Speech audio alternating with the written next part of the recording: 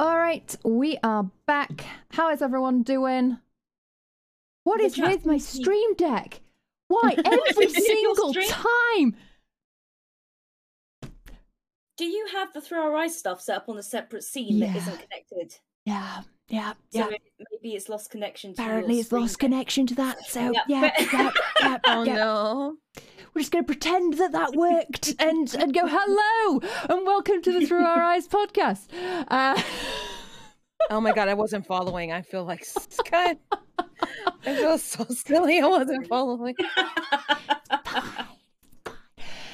So, as you may or may not be aware, the Through Our Eyes podcast is a fortnightly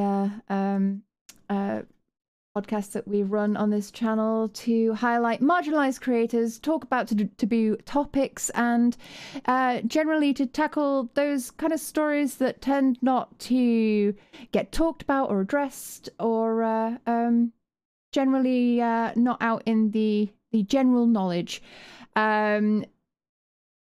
I will introduce my lovely co-host as per. Pan, would you like to tell us a bit about the Through Our Eyes project? Yes, can do. Hello, everyone. You possibly know me at episode 30, but I'm Pan. And the Through Our Eyes project came about a couple of years ago when I was a full-time content creator and wanted to try and do my part and use the platform I had to highlight marginalized communities and learn about people I'd not spent much time with, and with learning more about mental illness and physical illness and understanding myself better. And so I came up with the Through Our Eyes project, which Drac ended up naming because my suggestions were all awful.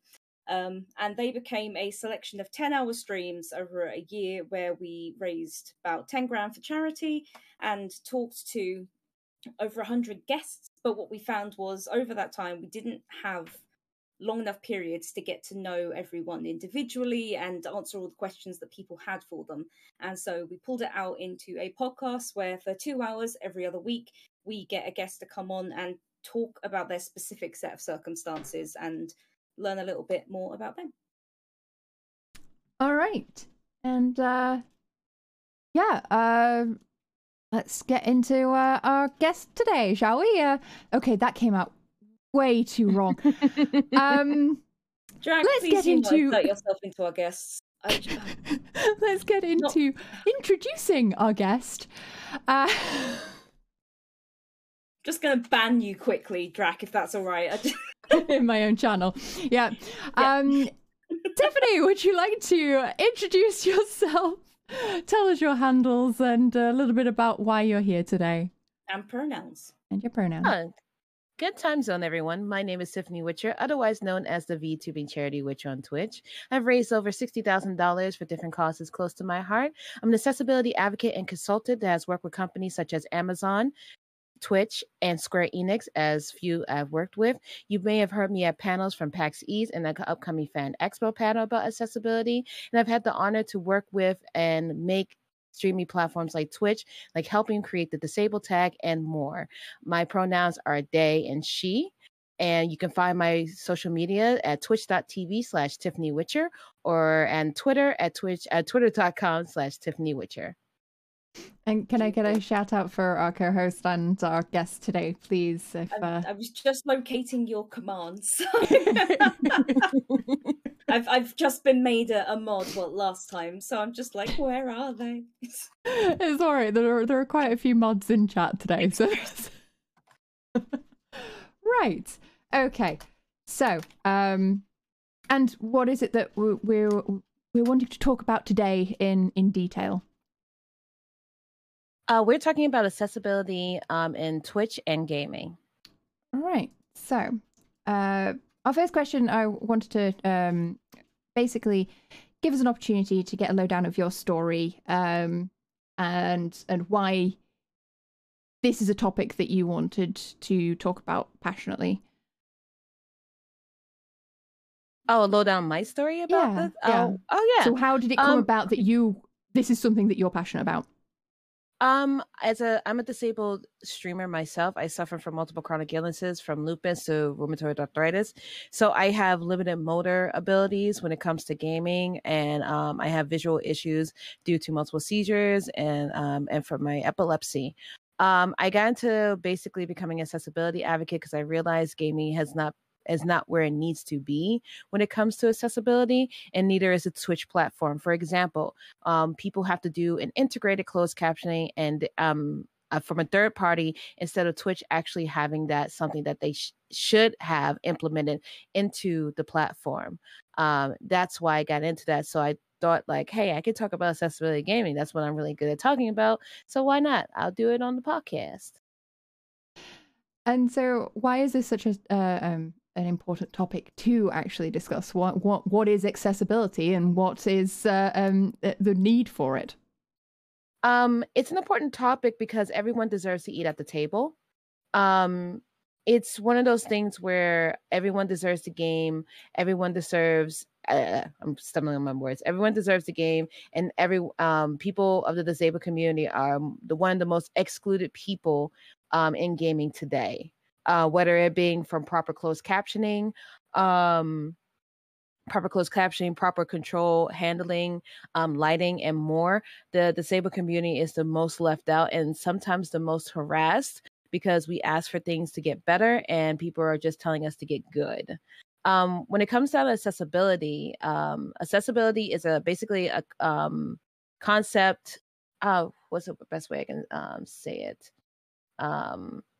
That would be accessibility is a design of products, devices, services, and more that is usable by the disabled community. So something that is accessible for people who, like myself, is that I can alter the lighting in a video game. I can change the controls. I can allow closed captioning for people that have hearing disabilities and more. It's one of those things that should be talked about more, especially in gaming and streaming, because we're in the year 2022 and we're still very far behind when it comes to accessibility. Sorry, Yeah. Pan, could you? Yep, you're all good. I was going to say that was perfectly said. And gaming and accessibility is incredibly close to my heart. As like you, Tiff, I'm a disabled gamer for multiple different reasons. I do find that as well as accessibility and disabled gamers often being put upon, because it tends to be that gaming communities will tend to say, well, it's a waste of money to put in accessibility when they could put in, skimpier outfits. They could have put in better outfits for my characters instead of making sure that everyone can play. That's ridiculous. There's unfortunately, we have to try and advocate to the games and the developers, also suggest what might need to be implemented and often how, and still fight a front on trying to get other players to understand that we do deserve to get to play as well. Yeah, and I mean, from my own experience in games as well, it's getting to a point where realizing that accessibility isn't just about making sure things are accessible to those who are hard of hearing or have the need for extra equipment.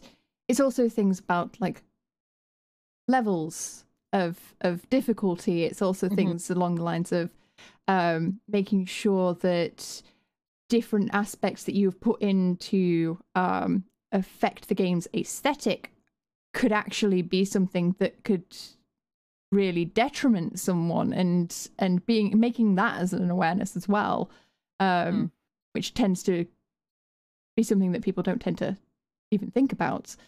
I mean, Tiffany, when you're gaming, what kind of like accessibility options do you tend to use? Because I tend to think that when people think about accessibility, they just go, "Well, it's just easier modes," but it's not. It's not. It's absolutely not. People have the misconception of what is accessibility in gaming, and people think it's just an easy mode. I.e., for example, the whole controversy with Elden Ring. Elden Ring, you can have a hard game, but if you still lack accessibility, there's a problem with that. Proper closed captioning, for instance, just having closed captioning, it's great, but not being able to adjust how big or small the closed captioning is a problem. That is something that should be addressed immediately. Also, on the topic of closed captioning, people don't understand that having different color coordinations and having the name of the character is actually very important for the So deaf helpful. community. So they can know who exactly is talking and things like that. Having a black background that goes against the closed captioning makes it a better visual, makes it better visually for people to read and stuff like that. For me, I think closed captioning is important. I always try to put closed captioning on my games when I play on stream. That's one of the most important things I believe in that makes the game accessible. Controller configuration. Not everyone can follow the same controls. Controller configuration is a very important thing because not everyone has the same motor skills like myself. So I need to have my controls set up a certain way for a jump or a hit or things like that, or an action command. That is something that is very accessible. Lighting is a very accessible thing. When it comes down to lighting, you want to turn off flashing lights, turn off bright settings, dim it down, and things like that. There are modes for that are accessible. There are many ways that a game could become accessible for the community. It's just the companies that have to take the steps to do so. Yeah, I mean, I know that this is also something that is quite near and dear to Pan's heart. Working for a charity that is designed specifically around making gaming accessible. So, what's your opinion on how things are going?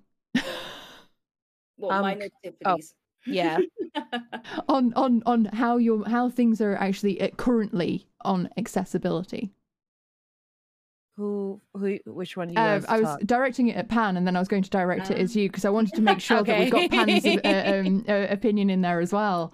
It's all good. So yes, for anyone that doesn't know, I work for a UK charity called Special Effect, who do lots of different things in sort of gaming, from making accessible games to creating individual setups for people to be able to access games. And there's so many things that people don't even think about, like what do you do if you don't have hands? It's like, well, you might be able to use your knees or your neck or your shoulders or even your eyebrows in some cases, or your eyes themselves or your voice. There's, like Tiffany said, accessibility is so much more than just the basis of things that people tend to assume. And I definitely do think that gaming has come a long way, and that sort of accessibility is more of a focus, or at least I think it's something that tends to cross people's minds. But what isn't necessarily the easiest at the minute is ensuring that people have the funding to be able to take extra dev time to do it, or that they understand how much work needs to go into it or what should be done, which is why like disability consultants are so important. Because if you don't have lived experience of something, how do you ever know how to make it right and do it correctly and, you know, represent as many people as possible? So, I mean, when I think back to older games that had 2 buttons, and if you died, then it'd laugh at you and tell you that you're stupid. It's like that, you know, we're not quite there any longer. And even the games that are designed to be hard do have better accessibility in them. Elden Ring is a great example, I think, because Dark Souls is often held up, like all the Dark Souls games are often held up as these paragons of difficult games, but they're actually very fair. They are just punishing. So when they actually put in things that allow everyone to be at the same sort of level, whether that's cognitive or accessibility wise, I found lots of people are able to play them. I can't play Dark Souls 3 because it doesn't have anything that works with the way that the lag works in my brain, but I found Elden Ring far easier to play and offered me sort of more freedom and like ability to see where things are and how things were going. And Tiffany, so basically the same question. How do you feel like accessibility is currently in gaming? I feel that we're getting there to the point where we are getting to the point where we need to be with accessibility. Do I feel like it's going to happen in the next year? Absolutely not. Do I feel like it's going to happen in the next 5 years? Most likely. We are still behind. The West is getting a lot better with it from companies such as Naughty Dog, Insomniac, Microsoft with their adaptive controller. They are actually making some really big steps for accessibility to actually include everyone at the table. But when it comes down to other companies, we are still very lacking.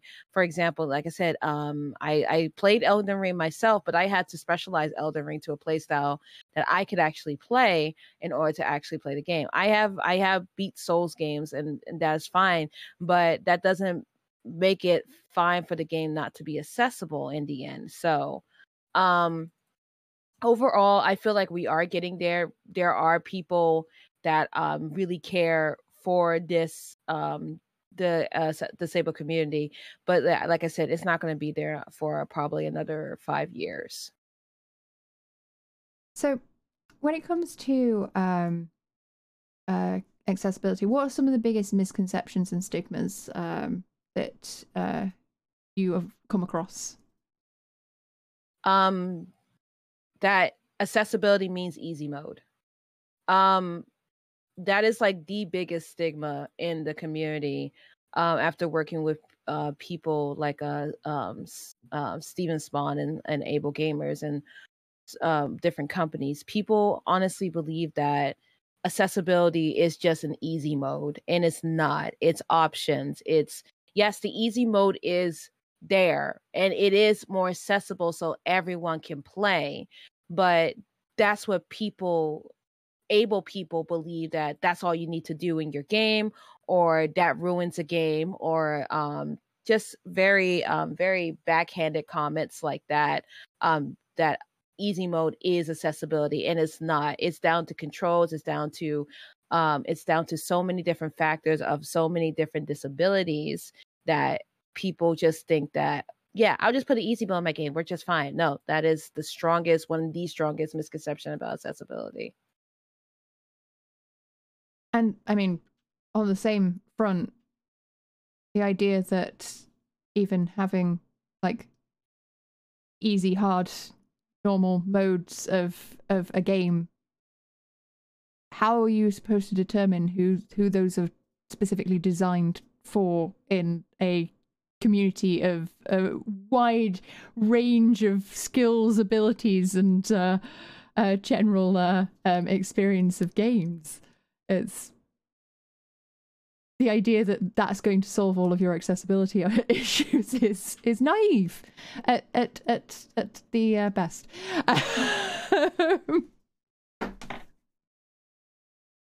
Yeah, accessibility is incredibly subjective, especially if you only decide to put in one form of accessibility to a game, say something like eye control. What do you do if you have a blind player who can't use eye controls, but you've not allowed any other sort of modes into the game? I think that's why The Last of Us, when they did their sort of accessibility reveals for the second game, was really good. Because it did seem to cover a lot of bases where it was like, you need this kind of feature, we've got that. You need better captions, we've got that. You need to be able to actually create a heat map, we've got that. And I haven't seen a ton of games do that much in a single game to allow as many players as possible to play. As an aside, what's everyone's what's the best accessibility feature that you have seen in a game? Sign language in Forza.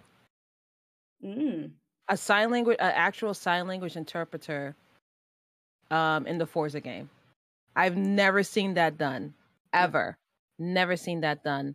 And that blew my mind because like it doesn't block the game, it doesn't like interrupt the game in any way, but like it's revolutionary that we can actually have ASL in like a game.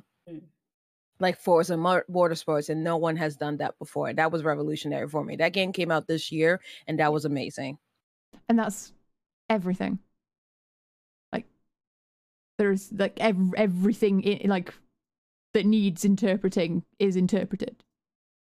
Everything was interpreted. Damn. It's really revolutionary. It's really good. That is fantastic. I think one of the coolest ones mechanic-wise that I found was in Hades. Because Hades had, I think it was God mode, but God mode in Hades doesn't mean you're impervious, but it means that the more you die, the more immortal you get, essentially. So at the point you get where you've been able to figure out mechanics and you've got a better play style, and maybe like you're feeling that you're able to get through situations without dying, you sort of end up with a level playing field tailored to you and how you tend to play, which I thought was really cool. It's not perfect, but it was very nice that instead of just saying, nothing can hurt you, it's good enough, it's like, well, no, we'll let it see how much it can hurt you and how well you can survive, and then it'll tailor it if you're struggling. I like that. Hades, yeah, that's a wonderful example. Like Hades was a wonderful. I used that as an example in an interview recently. But yeah, Hades, being a hard game, using a mode to actually not only help you get better, but it's not too. It's not like too much of like something that. What is everything? What happened? Like Hayden disconnected. I don't know. Sorry. It's not. It's like it also is a way to actually do help you get better when you're struggling at these levels, but it's not like holding your hand too much, and that's why I do agree with the Hades add-on that they did with God mode. I love that mode. It was great. What about you, Drac? I honestly trying to pick one is quite difficult for me, but and I know this is going to be a strange example, but it's going to be all of the Overcooked. Like they did a remastered Overcooked release. I think it was last year, and added so many different like accessibility features just to try and like because it was obviously the previous games as well. It was like they were adding a bunch of stuff in there, and it just collectively it was very nice to see that they had adapted and taken on that information and tried to address as much as they could. So I very much enjoyed that just as a whole, but that's really cool. Yeah, that's what I'm saying. Like trying to think of just one specific feature is a difficult one. I don't know what your thoughts on this are, Tiffany, but one of the other misconceptions I think I've seen a lot is that like abled people can't use accessibility, or they shouldn't, which I think is really silly, especially because I think it was Sniper Elite that basically had a section on like in one of their manuals that said if you've had a rough day and you really just want to enjoy the game, put it on easy mode. Nobody's going to judge you. If you want to feel like a boss, just go for it. Like, which I think everyone should understand accessibility, and playing a game on easy mode does not mean that you are abusing the accessibility functions at all. Video games should be catered around different experiences. Video games should be catered around your, what you travel through, who you're being, and stuff like that. And options should allow these experiences to happen. I find nothing wrong with someone who is clearly able-bodied who just wants to enjoy the story. Like there's absolutely nothing wrong with that. And it's also a good way to like get practice in and things and little things like that. So I don't shame people who are able-bodied using accessibility features, because maybe like Sniper Elite said, you want to just take it down a notch. Well, look, just put it on easy. It'll be fine for you. Enjoy the game. That's what you're supposed to be doing. Enjoying a game that you spent money on and you took home and everything to play, because that's what games are for. It's for playing. And a lot of people just get too hooked up in their feelings of not understanding what video games is a form of entertainment. Yeah. I mean, that is in itself exactly the point I made when starting to play Cult of Lamb. For me, I've never, because obviously I assume that you both know of the game. I misheard you and thought you said Cuttle Flam. Yeah. And I was like, Cuttle is this a Flam. fish game? Mm-hmm. Yeah. Like, yeah. Is it Cuttlefish? No, Cult of the Lamb. Cult of, yeah. Right. Sorry, the Yorkshire accent there just mangles everything. It's more than that up. It's very Binding of Isaac. And for me, Binding of Isaac terrified me as a concept of a game, purely because it was so it's the Dark Souls kind of mentality of it's gonna fuck your shit up. And so that when going into that game, I was very much like, I want to enjoy this game. I really want to enjoy this game, because everyone seems to be having a whale of a time. It's got Twitch integration, which was just spectacular. But for me, not being the the most gifted of gamers.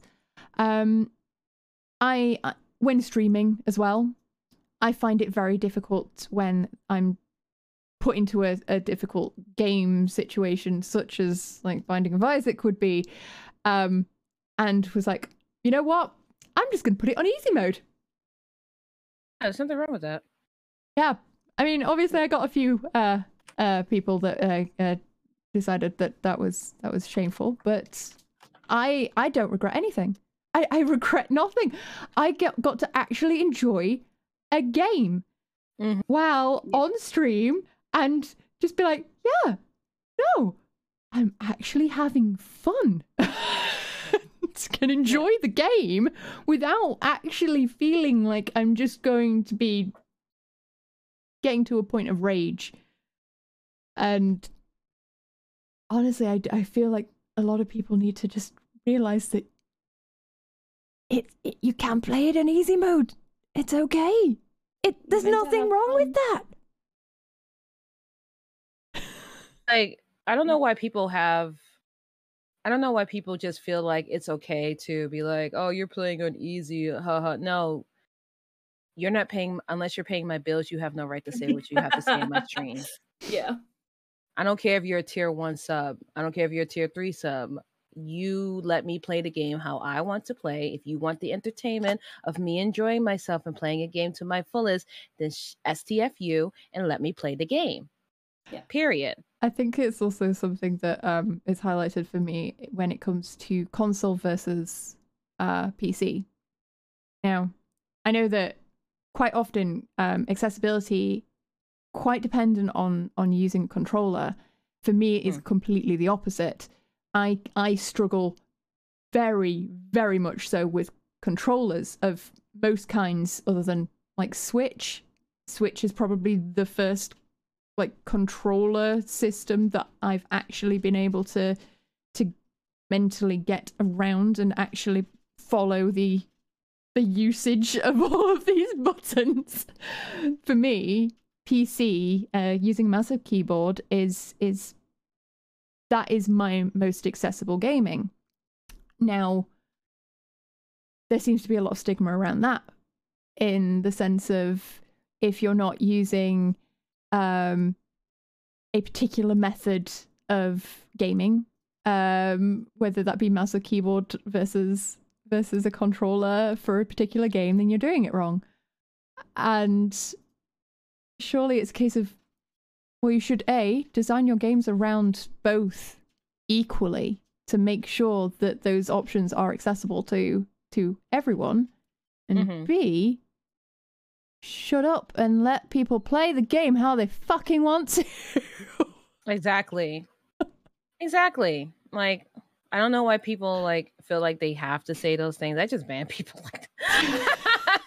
I was like, this ain't your stream. Get out of my house. So sorry. Go ahead. ADHD jumping in on me there. I was just about to say, though, I tell you something just while we're on the topic of sort of still misconceptions and things like that. One thing that I've noticed is that a lot of people have made gaming their entire existence, entire being, and so if they're not the best at it, or if somebody else is playing in a different way and they are perceived to be better than them, that's what tends to send them off the deep end and, flying off the handle, and that's when they start getting very angry. And we saw this a lot when a lot of games started going cross-platform, and there was the massive argument about, oh, but the people with mice will be better than me. It's like, okay, so just turn off matchmaking. Just keep playing with other people using a pad. That's fine. You don't have to engage if you don't want to.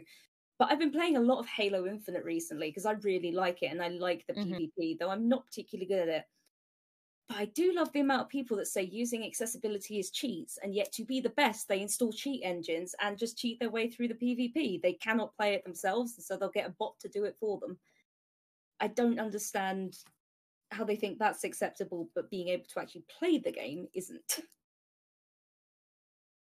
Because some people are very insecure about their own selves, so they like to portray it on other people, especially able gamers, in a nutshell, saying that my video game and everything like that. It's really an annoying stigma that we have to deal with on a daily basis, especially as advocates and consultants, because all they want to say is get good. And I'm just sitting there looking at you like, is putting an easy mode really going to change the way of the game?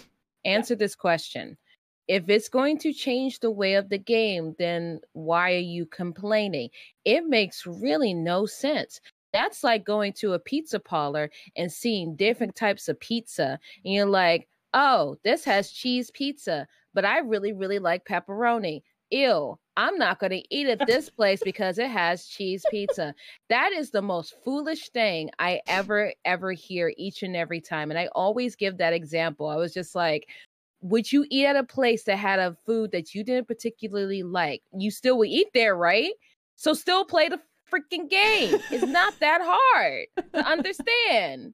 Plus, if you're talking about pizzas, they're both cheese pizzas. One just has extra option. Thank you. That's the point. That's exactly the freaking point.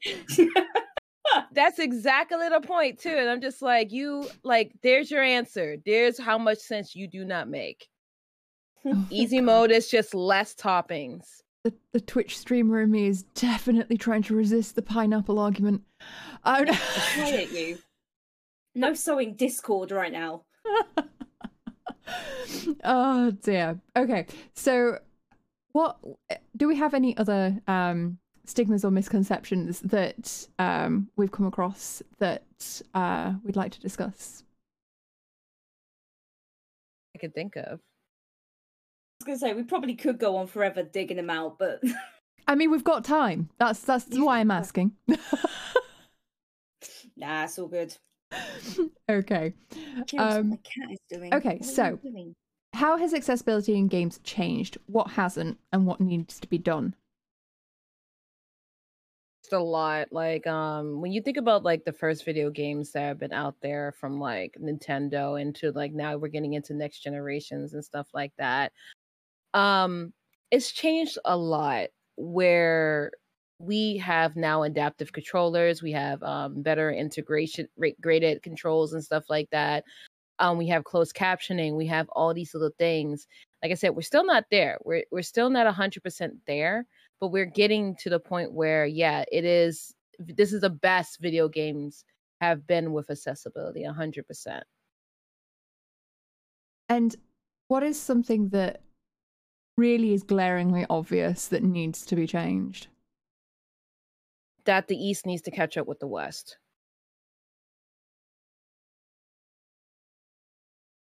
Have you got examples? I don't want to name the companies because, Oh, but I meant more just like things that are very... A lot of like Japanese companies lack a lot of accessibility in their games compared to companies from like the UK or United States and so on. When I say that the East needs to catch up with the West, it means that they need to start thinking about implementing more accessibility into their games. A lot more like the East is doing. So, I mean, like the West is doing, like Naughty Dog and all of them. That is like one of the biggest problems that a lot of us have like noticed. So yeah, it's just like that's one of the biggest things that the East has to catch up with the West right now when it comes to accessibility.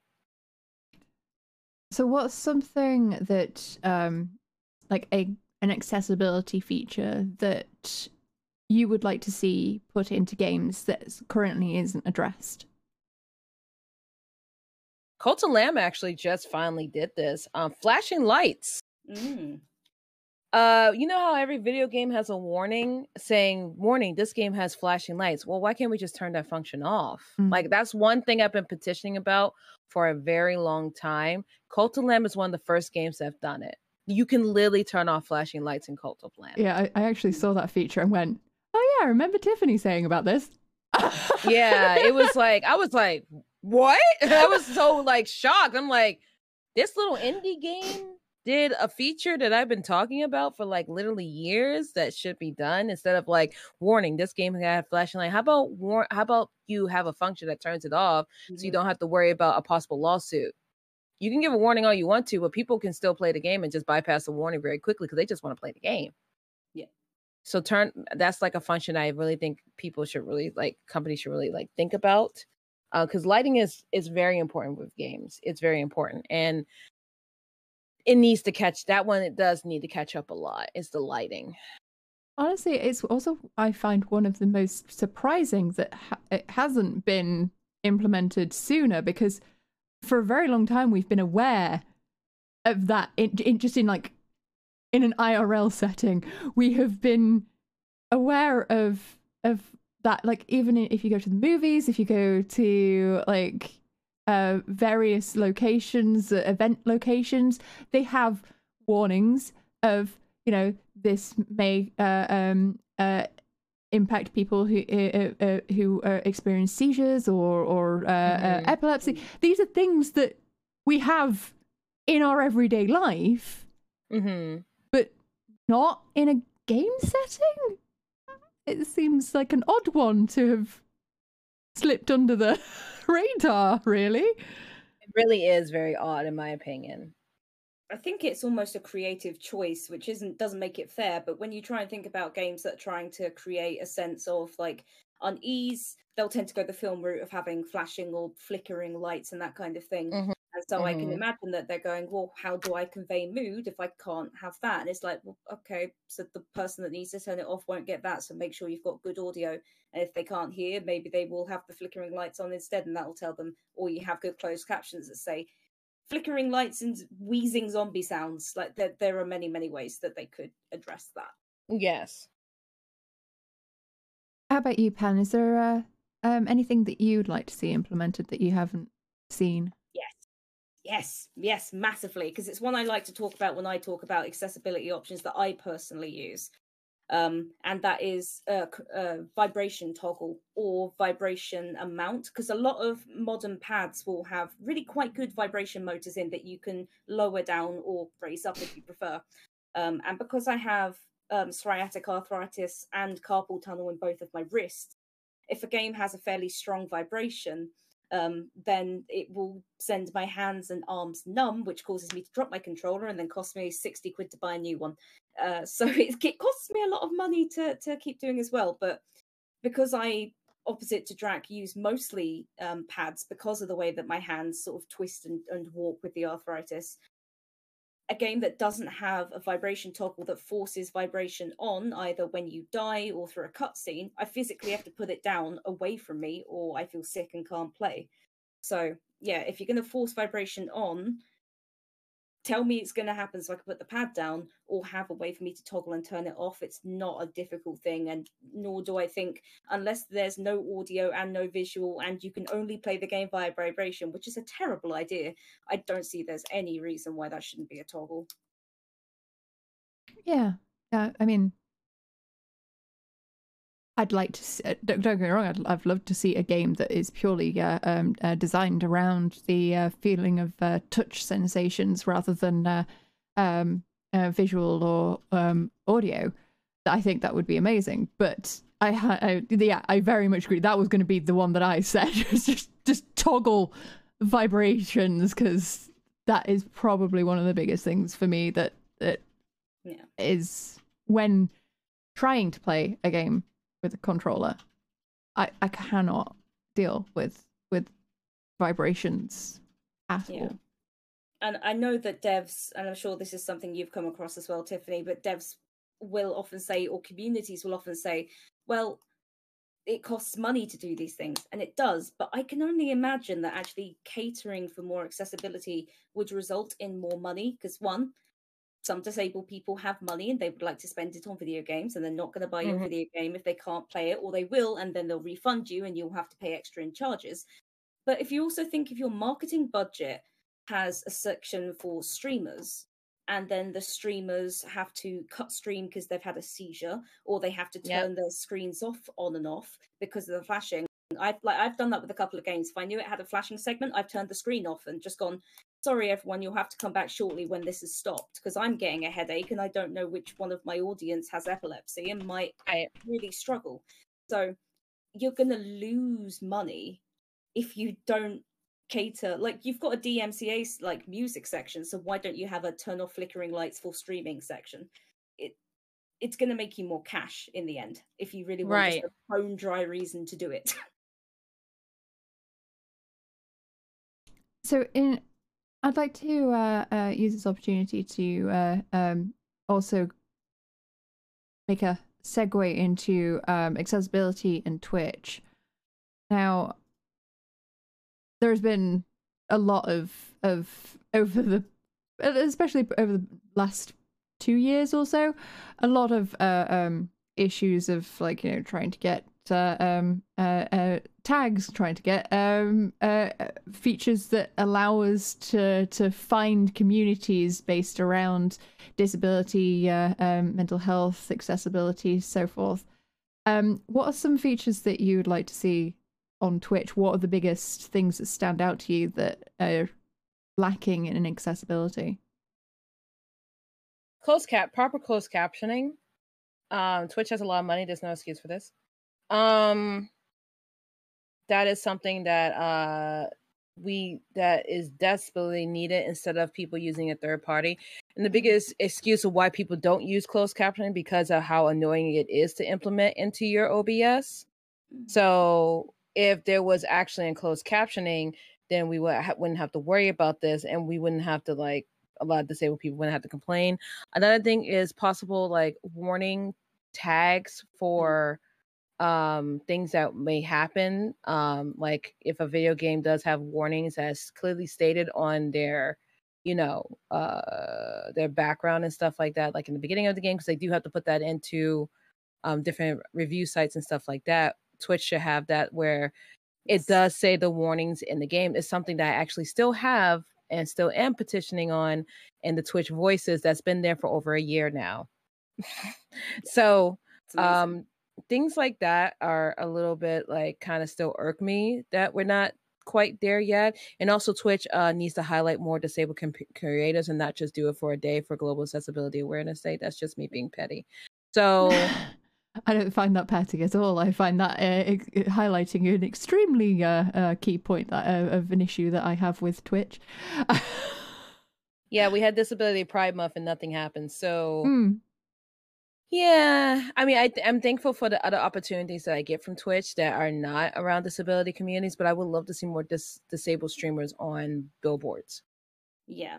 Yeah, I think That's what I it's wanna still see. assumed that a lot of gamers and thus disabled gamers are small, young white boys, and that is mostly because the 90s, that's all that gaming was tended to be pushed towards. And so if you look at any old Nintendo sort of, and I will say it has gotten better, at least from the adverts I've seen, but all the old ones were like, you're a small boy with gelled hair, play Mario, and that was it. And so I still think a lot of companies think that is the only person that still plays their video games, but it's not. And, like, especially during the pandemic, with so many more people having joined Twitch, and obviously those numbers have changed a bit with the world opening up. Even we won't get into that, but with the world opening up in ways I think it shouldn't have, a lot of disabled creators came to Twitch as a way to support themselves, and it would have been lovely to see that come back their way, because they started making more money for Twitch, and that was great for them.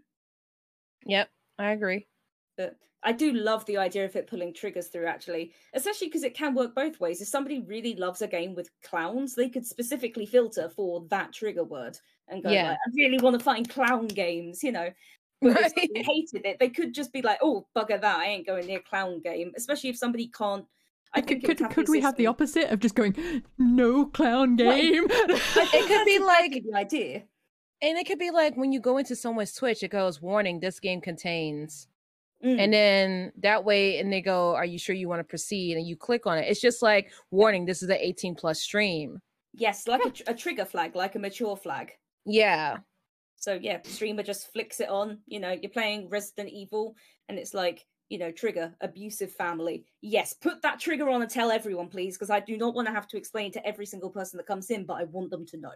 Because, you know, I've often found with games that can be triggering, having to explain it to every new person that comes in so I don't feel guilty that it might upset someone, just means you're just saying the same trigger warning over again and upsetting someone. Yep. So, yeah, having it automatic would be brilliant. Any others that you wanted to get in before I ask questions about them? I think I can really think of, honestly. But yes, no, I very much agree on the needing to highlight the diversity in the Twitch communities as a whole. Like, last year I got the impression that it was getting better in general. You know, that we were getting tags, we were getting taken a little bit more seriously. Yes, we still had a ways to go, but there were things that we were making headway with, and yet every day for the past month and a half, I have looked at Twitch front page, and I've in total seen 3 people that fit the bill of not a het white male. The UK front page has the same 8 people on it every single day, and it does it. I will say, quick trigger warning here, but there's always a gambling channel on there, which is a major trigger for me, and I can't turn that off, which frustrates the hell out of me. Yeah. So it's like, I need to use Twitch for my job. Let's just trigger you at 9 a.m. in the morning, shall we? It's like, oh, thank you, perfect, just what I needed, thanks. Who the hell is doing gambling at 9 in the morning? Well, it's different time zones, isn't it? Well, it's the UK front page though, so they're the UK streamers. Oh, I don't get just UK streamers. Weird, yeah, because the top row for me is always got a UK flag in it. For like me, it's England. For me, it's usually a wide variety. Quite often, I get a lot of Americans. But it's usually if I'm saying, you know, going in the morning, it would be Australians.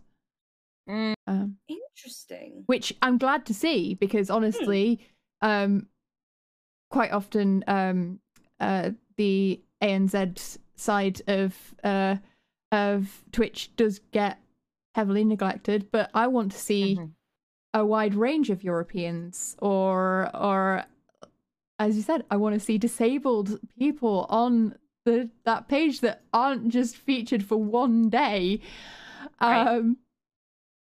or aren't there just for Twitch to be like, look, we do good job now. Yes, we've done it. We've fulfilled our quota. There we go. Now we go back to the ones that, you know, bring in millions.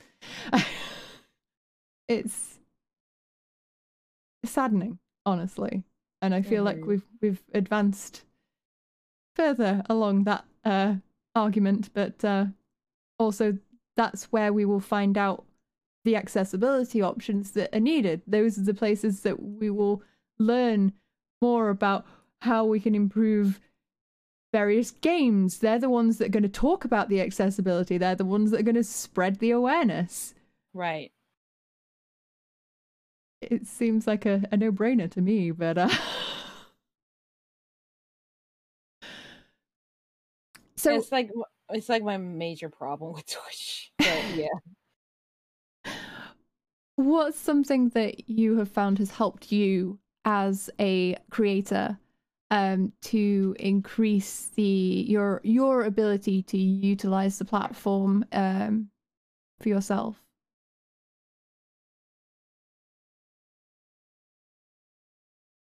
I think just talking about the issues have been like, it's a way to utilize the platform for myself, because the louder I am, the more I think I'm getting heard. And that's the sad thing to say, is like, I feel like I have to be loud in order like for people to hear me. And you know, I hate having to say that, but yeah, that's what I feel personally.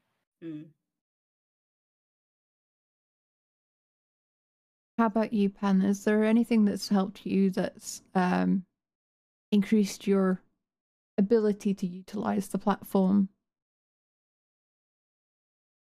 I guess there's 2 things, like one as a creator and one as a consumer, I guess, as if you want to give it a really crappy term. But I really like the site peer-to-peer. At least if I'm trying to look for, like, it's not like I'm going, I really need to find somebody who's this, and this, and this. But if I did want to find somebody, you know, who was like me, I could probably go on there and find somebody who's mentally ill with psoriatic arthritis who also really likes cats. You know, it's one of those things where it's like, I could find somebody like me, or I could go and find somebody completely different and learn about them because they've put themselves on a platform. and said, "Hey, come and ask me stuff. I wanna talk." And that's really great. So I like peer to peer a lot, and it is a lovely one for where you do have things like the disabled tags, but Twitch has changed how its tags work recently, so you enter them yourself.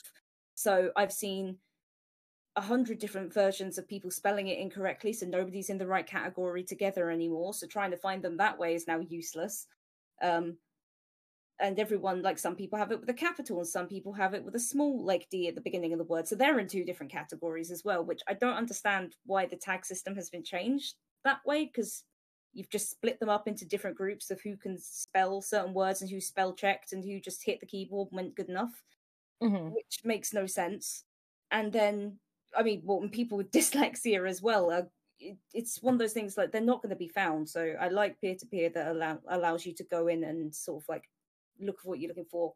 But I set up a content warning screen because Twitch doesn't have anything like trigger warnings, and I didn't want to. When I tried to put trigger warnings in my title, it said they were banned terms and that I couldn't use them on the platform. So I was like, okay, well, I can't have them shown on my overlay. I can't have them written in my title, and I can't put them in the alert for the stream because it says Twitch will not allow you to go live with this information. So I'm like, right. So I set up a content warning screen, and anytime anything happened, like there's a particular scene in the first Last of Us game, and I was just like, oh my dear God, I am not showing that happening. It was very helpful for me just to be able to press a button, have my voice come through, but automatically turn off the game feed and my camera feed and like the audio from the game. So I could be like, I need a minute to process this, or everyone else would need a minute to process this. And then I could decide, do I tell people what's happening, or do I just say, just Google it if you want to know what happens in scene 4 of this game.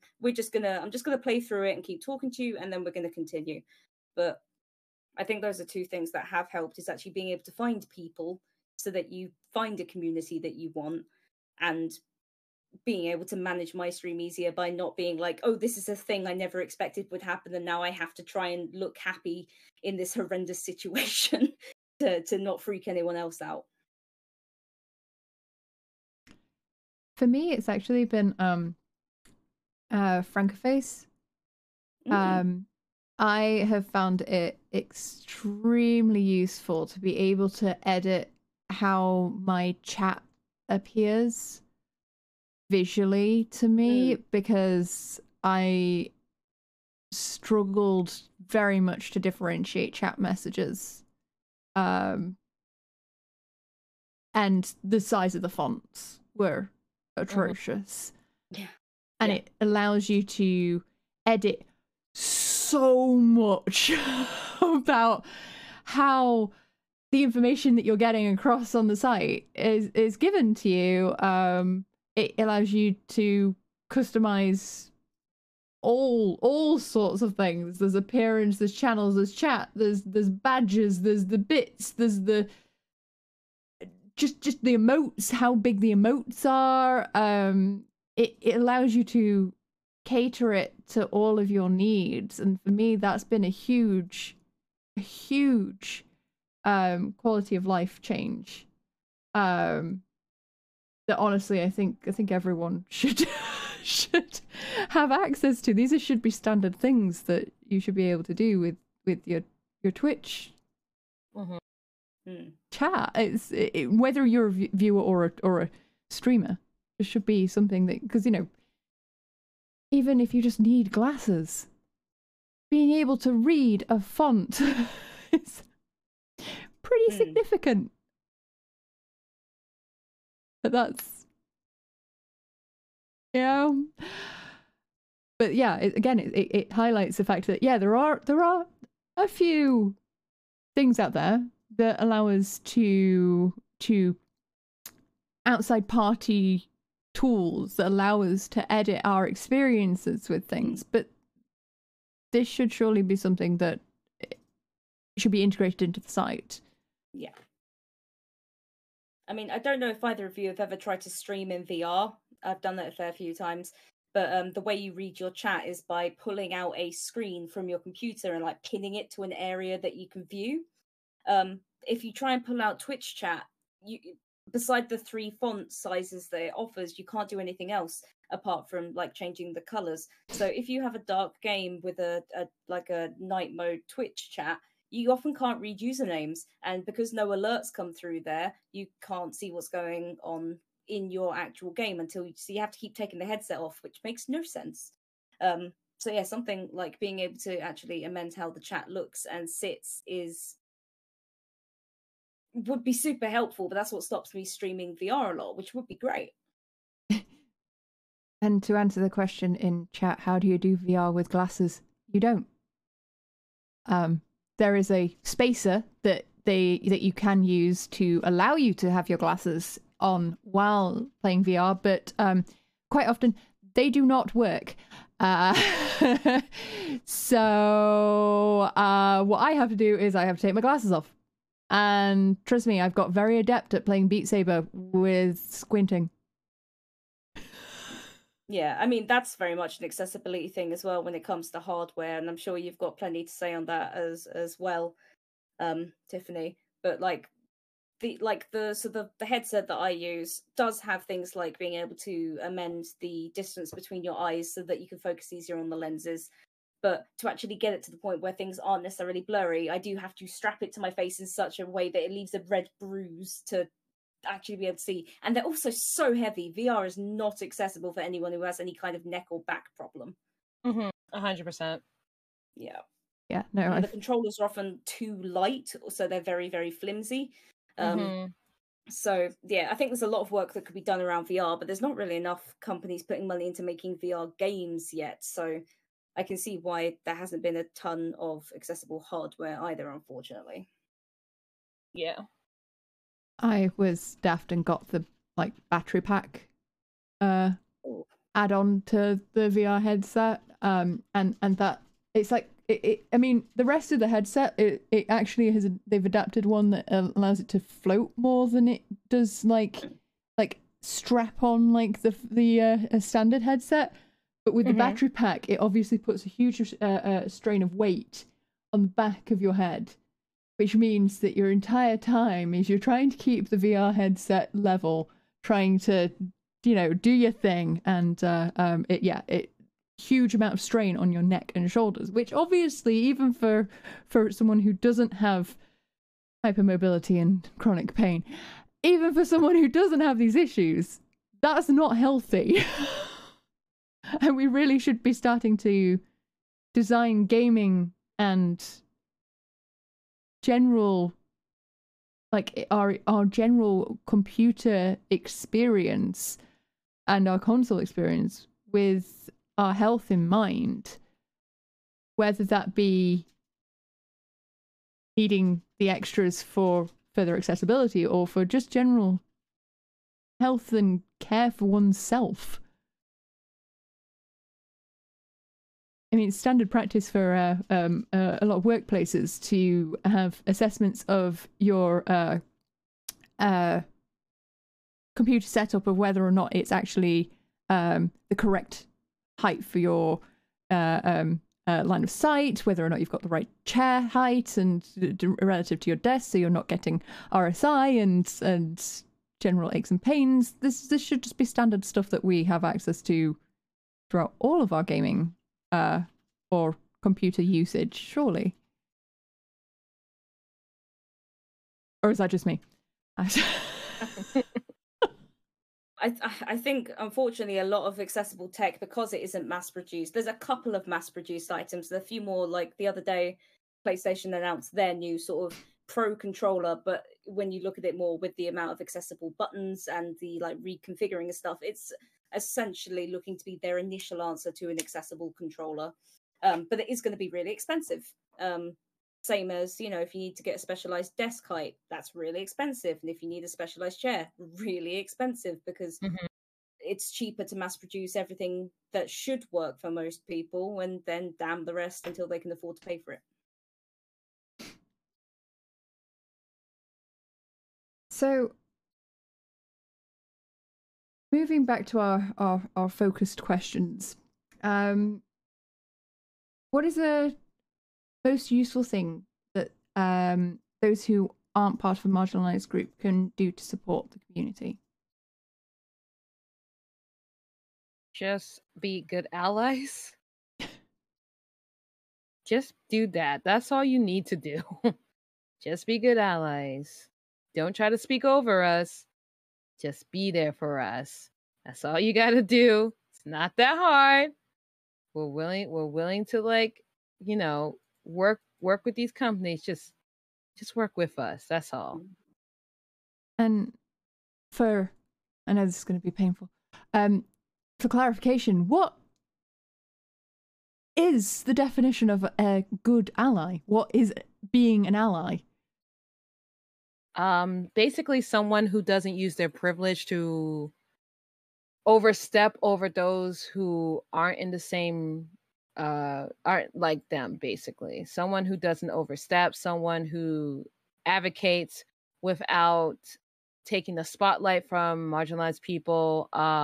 There's many different examples of what is a good ally, but those are the ones that boundaries are always important too for a good ally, and just many other things that really make a good ally. That's in my belief what makes a good ally.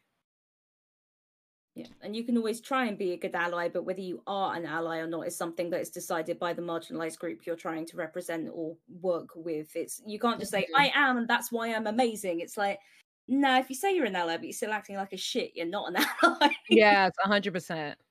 Yeah, you can't claim it for yourself, but you can be given it, I guess. So it's like a little badge. We should give out little badges. 100%. Oh, it should be like the Scouts. You get like a lovely lanyard, and like I've been an ally for all these groups, proven. I have been awarded them. But yeah. So, as someone who is very vocal on the platform, and very much is what I would say one of our biggest advocates on the platform for such things. How have you found that role? How has that been for you? And have you actually had good experiences with people being allies to you? Is this a question from who's speaking? For you, Tiffany. Oh, 100%. It's been a rewarding experience. I don't ask for anything return. I do accept things, preferably money. But I don't ask for anything, honestly, for my advocacy. I don't think anyone should ask for thing advocacy.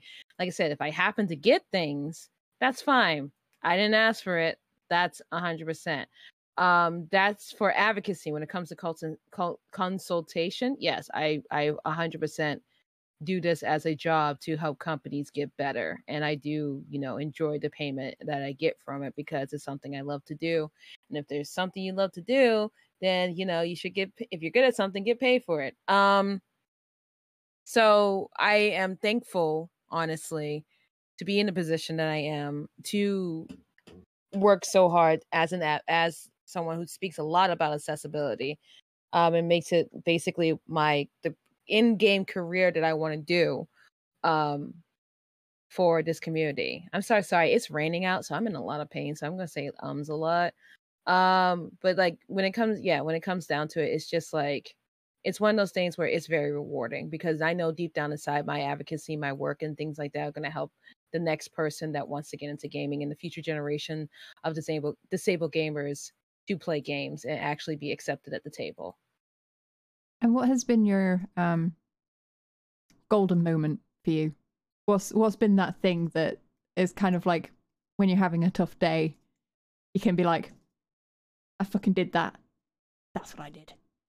I think it's when I spoke for Square Enix by myself about why companies should hire more disabled content creators, reviewers, and so on, and they actually listen. They actually was like, yeah, we're taking down notes. I think another thing was when Microsoft featured me as a local Spartan, which was a program here in Canada highlighting amazing people and what they do for different communities. And they came, they gave me an actual Xbox, the newest one, and everything. And I was just like, oh, Nice. this is nice. Uh, this is very lovely. But it was more like they even I think the most amazing part is they got the artists from the movie Kubo, which is a movie I really enjoyed. They were the concept artists to draw up my avatar for the hit Spartan thing, and I was just like, oh wow, one of my favorite movies artists actually drew me. That was amazing. So it's just that sense of like people see what I do and understand that I work really hard. Those moments like that really make it worth it. That's awesome. That's really cool. Pan, do you have any questions before I move on to backup questions and audience questions?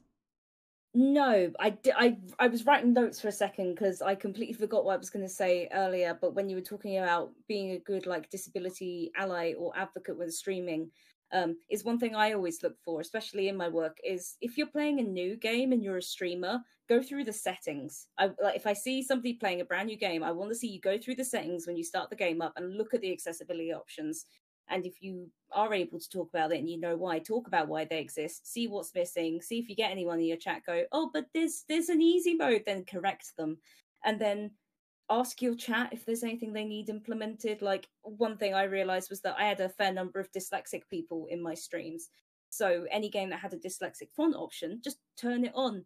Because like maybe you don't need it, but it ain't for you at that point. If you don't need it, but someone else does, it's for them. So shut up and just turn it on.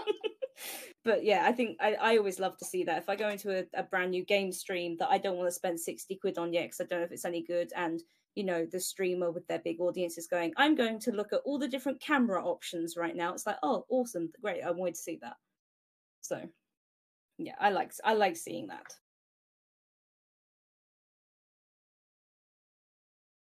Sorry, my brain just abandoned me there for a second. You're all good. You were going to backup questions and audience questions.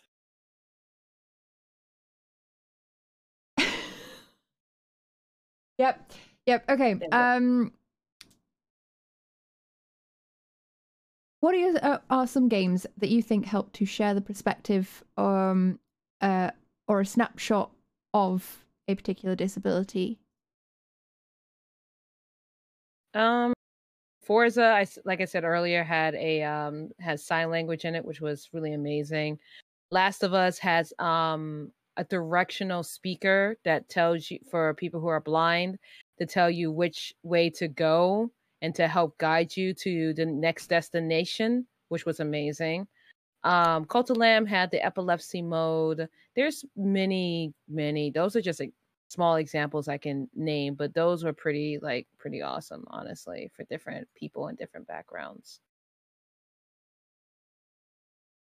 Are there any games that you can think of that have like story representations of disability or like characters that are disabled? Because there's a few I can think of, but it tends to be a situation where it's very much a cosmetic thing. Like Halo Reach has the character Kat, she has a bionic arm, but it's never mentioned or used for anything or explained. It's just there. It's really hard because there's not many. Yeah. So my problem with disabled characters in video games is that I don't like the idea of a disability completely surrounding them. Like it's not their character. Does that make sense? I think one of the I think a really good example of like one character was Joker from Mass Effect. Yes. He talked about his disability here and there, but it wasn't like something central around him being one of the best navigators in space. There are like some that's the one thing I'm just like, I don't want my, like, if someone had lupus, I don't want that to be their character trait. I don't want that to be like that's the lupus girl. No, I want that to be like, oh, that's the badass girl who happens to have lupus. Does that make sense? Yeah. So like for instance, there was like Victor from Arcane. It's not a video game, but it's based off a video game. Was one of the most yes, he's disabled, but he's also one of the smartest minds in Piltover. And he wanted to find a cure for his disability. But if you know League lore, that comes at a very big price. But when he said a statement about his disability that struck me very hard. Like it was like, whoa, I don't like this. I do like this, but I don't like how real that got as someone who's chronically ill, and he's a chronically ill character. So like that struck me hard, but it's more like, you know, it wasn't really his main focus, but it was like they did speak on a lot of things about his disability. I just like characters who are disabled, who is not their character trait. That's the one thing I strongly do. I'm really excited for Tales of the Borderlands too, because there's a character who uses a wheelchair, and I want to see what they do with this character because she looks like she's going to be funny and like really down to earth. And she's a plus size woman in a wheelchair, and I'm just like, oh, this might be interesting if they do this right. Yeah, I want them to do this right, because the Borderlands writing team are very clever, and I want them to actually write this character and not make the wheelchair her main focus. Because it looks like she's in firefights and everything, so I just can't wait to see what they do with her. that's really cool. Yeah, I saw that. I was really excited to see what would happen, because generally when it comes to developing complex characters, they're usually very good at it. And so I have high hopes for it. I mean, don't get me wrong, there is room for disappointment, as there has been previous ones. I'm looking at you, pre-sequel. But other than that, I think that, you know, generally I'm quite optimistic about how they may use that character, and I really do hope that that's a good representation. Yeah, unfortunately, there's been a few too many games, and I think Mass Effect actually is a good example, because there's a DLC for the second game which focuses on an autistic character, but they've very much made him Rain Man in quotes, like autistic to the point where everyone around him believes that he can't function, he should just do math, and that's, you know, that character goes through a hell of a lot, and doesn't really end happily for them, and his disability is very much used as a steer for everyone else to be a hero, not as just a character who is disabled, which is frustrating. And I mean, I'm glad a story exists that tells, you know, some of the horrible side that some people are very much used to as accessories. But it was one of those, I'm like, Jesus, you went at that hard at every angle, and then, you know, kept that character an accessory. But then you've got other games like Dead Rising 2, where a child has almost like an impending chronic illness because she's been infected with a zombie plague, but they can keep it at bay with medication, but she's only ever treated as a burden, not something they're happy to help keep her alive. Just frustrating, you have to keep going back and giving your kid medicine. And it's just like, what? Why are you making the disabled characters either just cosmetic or burdens? It would be lovely to see one that, as you say, is an actual character who is also disabled. Because like Geralt of Rivia, as far as I understand it in the books, it actually has a physical disability with his leg. Yeah. Which he does need to treat with poultices and things like that. And it's not even referenced in the games. Like, there's not even a voice line when, you know, wind's howling, legs aching. There's not even that tiny hint that, you know, a bloody old dude who's covered in scars and war wounds actually feels anything from them, when we know he should. Like, you don't necessarily need to set him a schedule in the game and make him take his ibuprofen, but any kind of I wouldn't say no to that. Maybe that should be a toggle, because that might be frustrating for some people with ADHD. But it's one of those things, like, there's so much room for good representation. I do think Joker was a great one, like with Frolic's disease, with his osteoporosis and brittle bones, because he's a character that works incredibly hard so that people do not make him an accessory because of his disability. And I loved how he was written and how much of a dick he could be sometimes. I like that he had his own personality that wasn't just a humble little accessory. So, in terms of we've talked about representation in games, but who are some disabled content creators that you personally like to uplift? Tiffany. Steven Spawn. Yep. Steven Spawn is the leader of Able Gamers. He's been a very, very... Wait, what is my thing doing? Hold on. Is my mic muted? No, you're good. Okay. Steven Spawn is a very, very, like, he's been like a leading force with accessibility. And he's been just such a kind soul to work with. He invited me to be on the Accessibility Awareness Awards. It was just a once in a lifetime opportunity.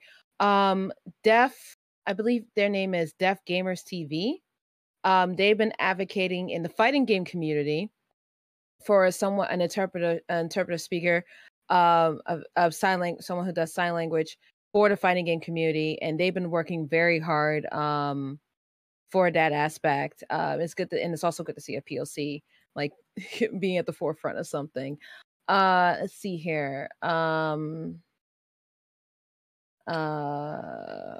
Gamer Steve is another one who's taken a lot of crap, especially on TikTok, about why accessibility should not just be an easy mode. They have worked on they actually worked on The Last of Us 2. They're one of the people that was behind the directional implement for those who are blind to play the game and like actually fully beat the game and stuff like that. So yeah, those are like 3 I can think of off the top of my head. Yeah, both Steve and Steven, they're both fantastic, and I absolutely love them. Mm-hmm. And what's some advice that you would like to give to game developers in terms of making their games more accessible?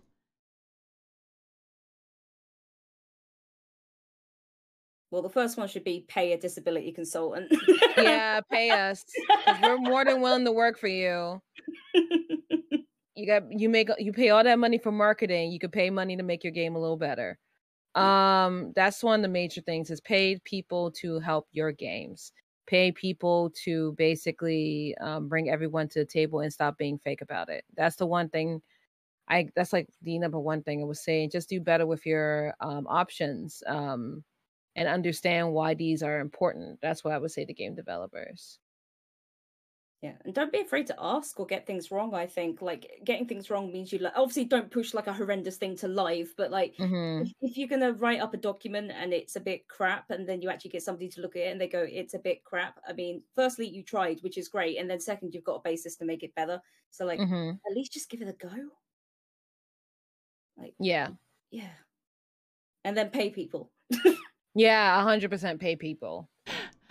I mean, I have talked to indie devs that have the right kind of attitude of, okay, yeah, maybe they're not doing the paying part, but at least they're asking the community. They are listening to what the community is saying to them about how there needs to be accessibility options. There needs to be these considerations. It doesn't want to be a last minute thing. It needs to be something that they are taking seriously from point one, that there are various options that they may not consider that they need to be thinking about, and that it's not something to be left on the wayside. But I think that would probably be the highlight for me, is just to actually ask, because if you just assume, then can you give me, I'll be right back, one moment. Yep, not a problem. In fact, I was just checking up Drac a couple of names of streamers that I'd recommend. If you want to those. So the first one would be Dynamic Reactions. She's amazing. Her name is Kennedy. She's a Black disabled content creator from America, I believe. But she's fucking hilarious, first off. really funny, but she's also been brilliant. I think I followed her first when she had like 200 followers, and she's now on like 1.7k. She does lots of like Dead by Daylight and stuff like that. She's very cool. I like her a lot, and she's always been super like open to talking about disability and accessibility, which is great. And the second one's a friend of mine, Malik VR, who is a disabled veteran from from the Air Force, I believe, who has issues with his spine, but he does almost, well, when he's feeling well, entirely VR games, which is really cool. So if you need anyone that knows a hell of a lot about space, VR games, cars, and disability, then like Malik's great to talk to. Very cool dude. I can't even Do you have remember. any suggestions? Put you on the spot. Yeah, my brain currently isn't working very well at the moment, so I couldn't even remember what I said prior to you saying that those are the people that you recommended. That's okay. And one of the people that I recommend is the person that we're interviewing. So, like,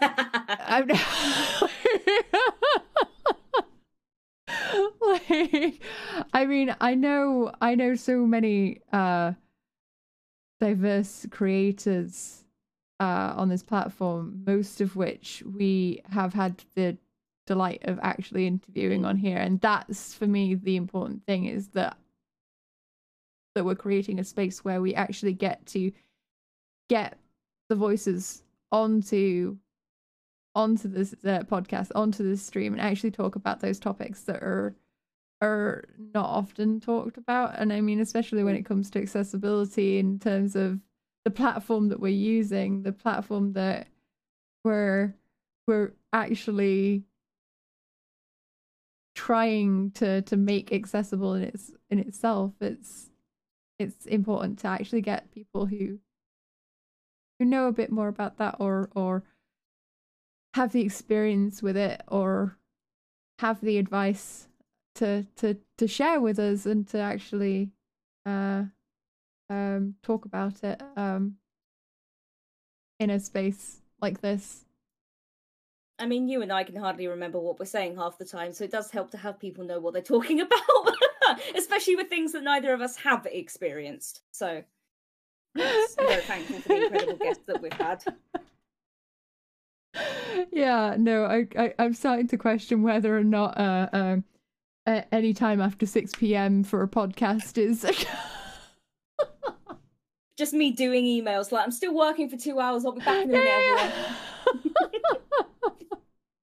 I will say though, on the last question that you asked, Tiffany, about what developers can do, actually, and just plug my job here, the Special Effect actually did make a free resource for all game developers, which is online, called DevKit, which is a set of videos which are all time-stamped as well. So if you have a really short attention span like I do, you can choose the specific thing you want to know about motor accessibility, and then it will basically tell you what games it's been implemented in and how it works. So if you're making like a side-scrolling game and you want to make it more accessible and implement things like Coyote Time, which is where you get to the end of a ledge and you have a tiny amount of space once you've stepped off of it to still do a movement action, which if you have really bad reaction times is a great thing to have implemented, then yeah, DevKit is free and it's on the Special Effects website, and you don't have to ask to use it, you just can, which is great. So you can just Google it. So many people like Tiffany have created free resources as well and put them online. So even if you can't afford to pay someone, and you don't obviously want to go and ask someone for free labor, which isn't fair unless they offer it, there's loads of stuff online. And play other video games. Like, if you want to make a beat 'em up game and you know there's a really good accessible one, then play it and use it as research. Like, do research and then pay people to tell you how to do it properly if you ain't sure. I mean, that's a fantastic resource. That's a absolutely great resource, especially for indie developers that maybe, yeah, I mean, bigger companies, they do not have an excuse to put accessibility as a afterthought. But indie developers who have got like literally no money to make games, I could maybe kind of understand. But if there is resources out there that give them all of this information of how to implement these things for free. Love it when games as well that released not necessarily with good accessibility then have a release either for accessibility or some alongside a patch comes some accessibility features. Like Warframe did that recently, where they've been going, I think maybe 10 years now, the game. And it started with a few features, but it's been growing and changing a lot over time because it's a free to play game. And so they had to, get money to actually pay for the game and all their workers. And it's been doing very, very well. But their last major update came with a big accessibility update as well, which had sort of motor accessibility and then like other bits and bobs in there as well for free, obviously. Never charge for accessibility updates. That's silly. But that was really lovely to see that a 10-year-old game, they still went back and went, actually, we can do more. Like, we've put in a new system. It needs better accessibility. Then we're not just going to launch it and then see what we can do later. So, yeah, if you've released something and you can go back and change it, then that's great as well. Yeah, I mean, I think that is part of the issue right now, is that despite the fact that we've got to a point where we're adjusted to alphas, betas, release of games now, where we pay full price for half a game. We're okay with that, but the idea that you could maybe make changes to make a game more accessible later down the line because you've realized that something has not been addressed. Yeah. Why is that so hard to believe? And I would love to see games, any game that releases on PC and then later makes a console port. I know it's not as simple as pressing Control-C, Control-V, but if you can make controllers work and you make a controller UI for your console game, try and make it for the PC game and release them as well, because there's so many games that I played on console or on PC, and then when they came to vice versa, I wanted to switch, but they didn't have the same bloody control systems. And it's like, come on, like, why one of my favorite games, and I won't name names because I know they're working on it, but one of my favorite games that I have over 1,500 hours in came to consoles, had a console UI and console controls, and they for another year didn't put that on PC, and it still doesn't work correctly. And I'm like, but you knew what to do. I know you had to dedicate dev time to it, but you still had it working for a year. Why did it take so long?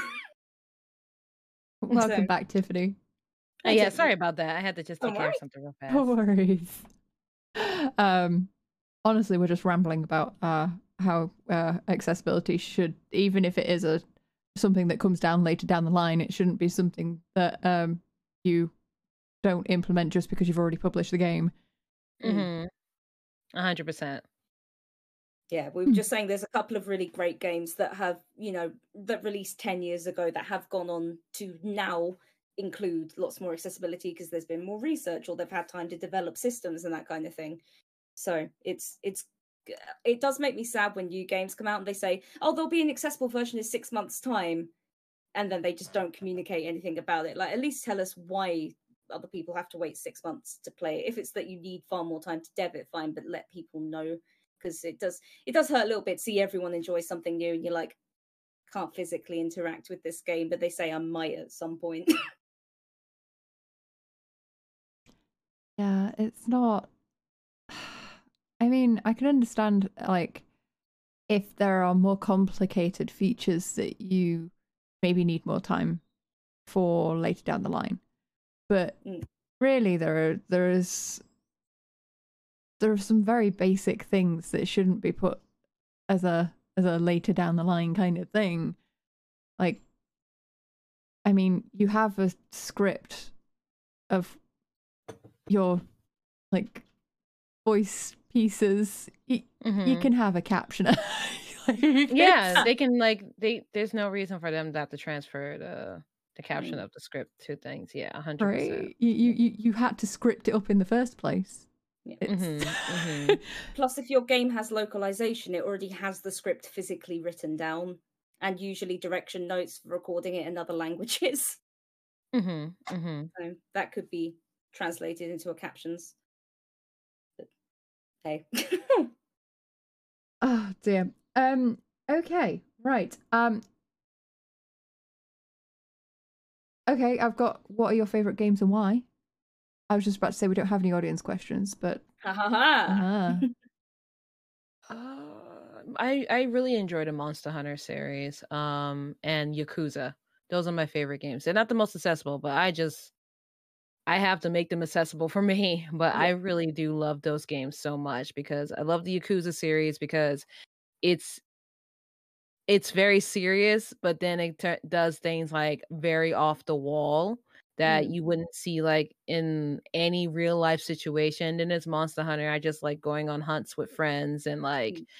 travel and like taking down stronger and stronger creatures, and it's just like that and the rewards and stuff like that, even though the RNG is bad. It hates Yeah. me. But like, yeah, those are my favorite games right now. There's a creator I love called Pop No Tarts, and she's amazing and she loves Yakuza. And I tuned into one of her charity streams once, and found that they were in the middle of a segment where they'd just gone from like an argument, and then it was a dance section in a hall. Yes. And I'm just like, what the fuck is this game? It was amazing. And they were just sat there like, I'm not leaving until I have 100% of this. And it was like 50 minutes of just like hitting the control, just being like, I haven't got the slide correct. It was amazing. It was so funny. All right. Pan, have you got any further questions? No, I think we've covered a lot. I mean, when it's one of those that we have a 2-hour slot, but occasionally we'll get guests like you, Tiffany, who are so incredibly good at articulating what they want to say that it takes no time at all. So Sorry. you've been too good, Tiffany. That does tend to be one of those cases. Like, yes, you're really on point. Yeah. Unfortunately, we now have 2 hours. I've just thought of a question actually, because I first learned about Tiffany not through Twitch but through a video game, and actually through the Game Grumps, which I think I told you about. So Yep. That's how I first found out about Tiffany. So because obviously you're a voice. Do you prefer actor or actress, or is there another term that you use? I use voice actor. Fair enough, voice actors. What's been one of your favorite roles that you've done in a game? I can't even say it because I'm under NDA. Oh no! Okay, what's the best one you can talk about? I mean, unfortunately, I have to say House Party, even though that game's banned on Twitch. But House Party, it is. I played it recently. Actually, my friend bought a copy for me after we watched the whole Game Grumps playthrough. It was very amusing, and it's a very interesting game, and like I was really honored to like be chosen because they told me on April Fools I got the role, so I didn't believe it was true. That kind of fits the House Party vibe. House Party is a game about being at a house party, and it's full of sex and Frank, and Frank is a character you'll understand once you meet him, believe me, and drugs, and one guy that ends every word with bruh, and then the Game Grumps, who are a YouTube channel. They're both in it, so that's why is it banned? But for all of those reasons I've just explained, there's some very, very, very interactive sex scenes, and Tiffany hunts a snake in it, and I do mean a snake, not yeah, a literal I think it was a python. It's a python, yes. It was a python. Cool. And he had a fun name, but I can't remember. All I know is that occasionally you walk around the house with Tiffany's character, Leah, and you'll just hear coming from a cupboard somewhere, and it's very funny. Yeah, it's definitely a ride. Yeah, it's banned because there's a lot of explicit sexual content in it. Yeah, you basically like it's not the point of the game is not to bang, it's to like basically go through all these storylines. But there is sex in it, but you can censor it. So they've been actually petitioning and fighting to have the game on Twitch for a very long time because other streaming platforms will allow the censored version to be played. So they're just like, we want to have our game there, like, and which is like, yeah, it's understandable, but yeah, it's I haven't voiced in any movies. I don't do movies. I do mostly indie games and animations. But I will be in a game that's not an indie game coming up, and I'm very, very excited. I just learned I got the role today, and I'm recording next week. So I'm doing my first AAA company game, so I'm very, very excited to like do a big game. Well done. It took 4 years, but it finally happened. First of many, I assume. Hopefully, crossing fingers on that. I do have another audience question. What is one concrete example of an accessibility tool that exists in the West but not the East? Um, oof. Probably more the visual. The East has subtitles, but their subtitles are not that great. A lot of Eastern game subtitles you can't change anything. You can't make it bigger or smaller. You can't add the black background with a white text. You can't do any of that, and that's one of the first things I can think of.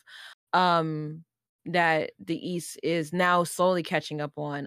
The East are now starting to implement, easy and hard modes and stuff like that. I think Death Stranding did it. Death Stranding is one of the first like Eastern companies I've seen that had like pretty decent accessibilities for an Eastern company. And the way they just had like basically relax mode. Someone you just want to travel and do the story, you don't want to deal with like the monsters or anything. You just want to take the road and get to point A to point B, which I thought was really, really well done by Kojima. But yeah, when it comes down to certain, like the one major thing is subtitles. Subtitles seems like they should be the most simplest thing to get right, but a lot on the East do not get that right. They'll implement it later, and that's one thing that irks me when companies implement accessibility in patches later. When I think accessibility should be a foundation of Yes, gaming. especially So yeah, especially now. So like, yeah, it's basically subtitles, yeah. now. Hideo Kojima is very interesting, though, I have found, because I loved Death Stranding when I played it. Mhm. But there were some things I never even figured out because the game tells you so much about some things and nothing about others. Like, to balance the weight that you're carrying on Sam's back, there's a little purple circle underneath you, but it's against a grey background. So you Yes. can't necessarily see it that well because it changes size based on how much you're carrying. So I spent the entire game like mashing my controller with like 6 buttons to hold it on one side, when all I needed to do was put one box on the right. But because I couldn't bloody see the little the alert it Yeah. gave me, I had no idea that was a thing. So good mechanic, badly explained. Yes, 100%. That's what I'm saying. Like the East is getting there. They're trying their best, but like it's just a process. But they Yeah. are trying. They are trying. They are pushing. Like Yakuza Like a Dragon was pretty well with like a little bit of accessibility, which I found really nice. They even had like a gameplay mode where it was just like just enjoy the story. And it was it's by far one of the best Yakuza stories in the whole series. And it's not even an action game, it's an RPG. Yeah, They I they do. cha- they changed it to an RPG, which I really Mm, loved. yeah, yeah. I love Final Fantasy 14, which I have found Oh, has. that's a very accessible game, I yes. was surprised how much accessibility was in that game. It's still a little bit Mhm. impenetrable if you don't like. It was only my second ever MMO, and my first like 10 hours of playing it, I was just sat there going, "What the fuck is going on? Like, what do any of these buttons do?" But now that I'm used to it, and now that I've tweaked a few of the settings to be better for how I play, and the fact it's immediately fully compatible with the controller from the second you pick it up, Mhm. oh my god, it's one of the most beautiful games I've ever played, and I wish other games that had like multiple attacks and things actually use the same system of hold trigger, press button, because that way I have 4 attacks on 2 buttons, which is so much Mhm. easier than most other games where it's like, okay, now hold 6 buttons at the same time. It's like, no, I just want to press that one, thank you. And I have found the community is really quite supportive as well. There's been a couple of dungeons I've gone into and said, "Hi, I'm disabled. I'm going to be a bit crap in this dungeon because my hands hurt, but I need to do it for the story." And they've gone, "Don't worry, like we'll sort you out. If you die, we'll res you. If you're having trouble, then The let us know. community We'll is bring you back." very, very nice compared Yeah, to some MMOs I've played. Like the yeah, community is very, very nice. I played like through I think the game I kind of speed ran through the first part. But like the people that I met were very nice. I was like, I'm very new. They were like, "Oh, we could see the sprout over your head." And it yeah, took me forever to notice there's a sprout that yeah. indicates that you're a newbie. And I was like, Wow. okay. And I do love that even if you don't want to say anything or say you can't type because you're using a controller, if you've never Mhm. done a dungeon before and you enter, a chat message automatically goes in that says one or more players is new to this and you will get a bonus if you do it in X amount of time. So without telling without having to out yourself, it will Mhm. still tell the entire party that somebody's new, so don't be an asshole and just run off too fast. It's not fair. Like, and it Yeah. makes sure everyone's loaded in before you start sprinting off, which is great. So, because Elder Scrolls Online had a major issue with just people, the second they loaded in, sprinting off and leaving you behind to die. And that, that was it. And it was like, okay, so, at least Final Fantasy waits till everyone's loaded and you do not leave the start zone until everyone's ready, which is really nice. That's accessibility through mechanic, which is great. Yeah, 100%. I did find the game, like as I said, there is a lot of accessibility in there, but I found it extremely overwhelming as a first time player. Don't get me wrong, I love the game, but it was everything. There was so much, and trying to figure out just how the game works in itself, because there's so many different mechanics and there's so many different parts, and then also having like here and there bits of like, you can adjust this or you can adjust that, or you could thrown in randomly. I think that it could have been implemented better in the sense of like introducing you to the options without completely and utterly overwhelming you. I mean, Final Fantasy XIV is a really interesting one because it started with the 1.0 version of the game, which was an absolute dumpster fire. It was really bad, and a lot of the mechanics were even worse than they are now, and it was very badly set up, and it looked bad. And it was one of those things that there's a really brilliant documentary about it on YouTube for free, which they were basically going to be like, we're going to have to scrap the game. And then the is it Naoki Yoshida, so Yoshi P, Yoshi P, yeah, said, give me the project, I will work to the bone, which he never should have done. He should have taken some fucking time off, but we can't tell him anything. But he was basically like, give me the project, give me 2 years, and we will deliver you a brand new MMO based on these bones. And that's what they did, which is why the first part of the game, A Realm Reborn, is so long, because it takes you back through the story of what the first year of players went through. But the first time that you play the game, and for the first 5 to 10 hours, it is introducing you to all these old legacy systems, which unfortunately were clunky as all hell. But if you can get through that, it suddenly becomes so much nicer. And luckily they built every new system on the old system, so there's a mechanic that you get access to during Stormblood, which I'm not going to spoil for anyone, but it uses the same mechanic as something you get in the base game. So even though it's brand new to you, it's still based on something you now understand. So instead of being like, you have 12 things to learn every single time you start a new session, it's this is the same as the old thing, just looks different, which I have found really helpful. So yeah, if you can get on with A Realm Reborn, it does get easier, and the story gets so much better. So much better. So good. Oh, I love it. That might be my sticking point. Yeah, it is, unfortunately, it is one of those things that you do have to slog through the beginning, especially if you've not played a lot of MMOs like I hadn't. But if you can see something in it that you like enough to endure it for 10 hours and keep battling the controls until you get it where you want to, I think it is worthwhile, and it does have a lot of accessibility that once you're comfortable, you can play with. Yeah. I did have to adjust those settings for myself to incorporate a hotkey that allowed me to move my character as Vision without actually having to hold down the mouse button the entire time. Like, whoever thought that was a good idea was seriously it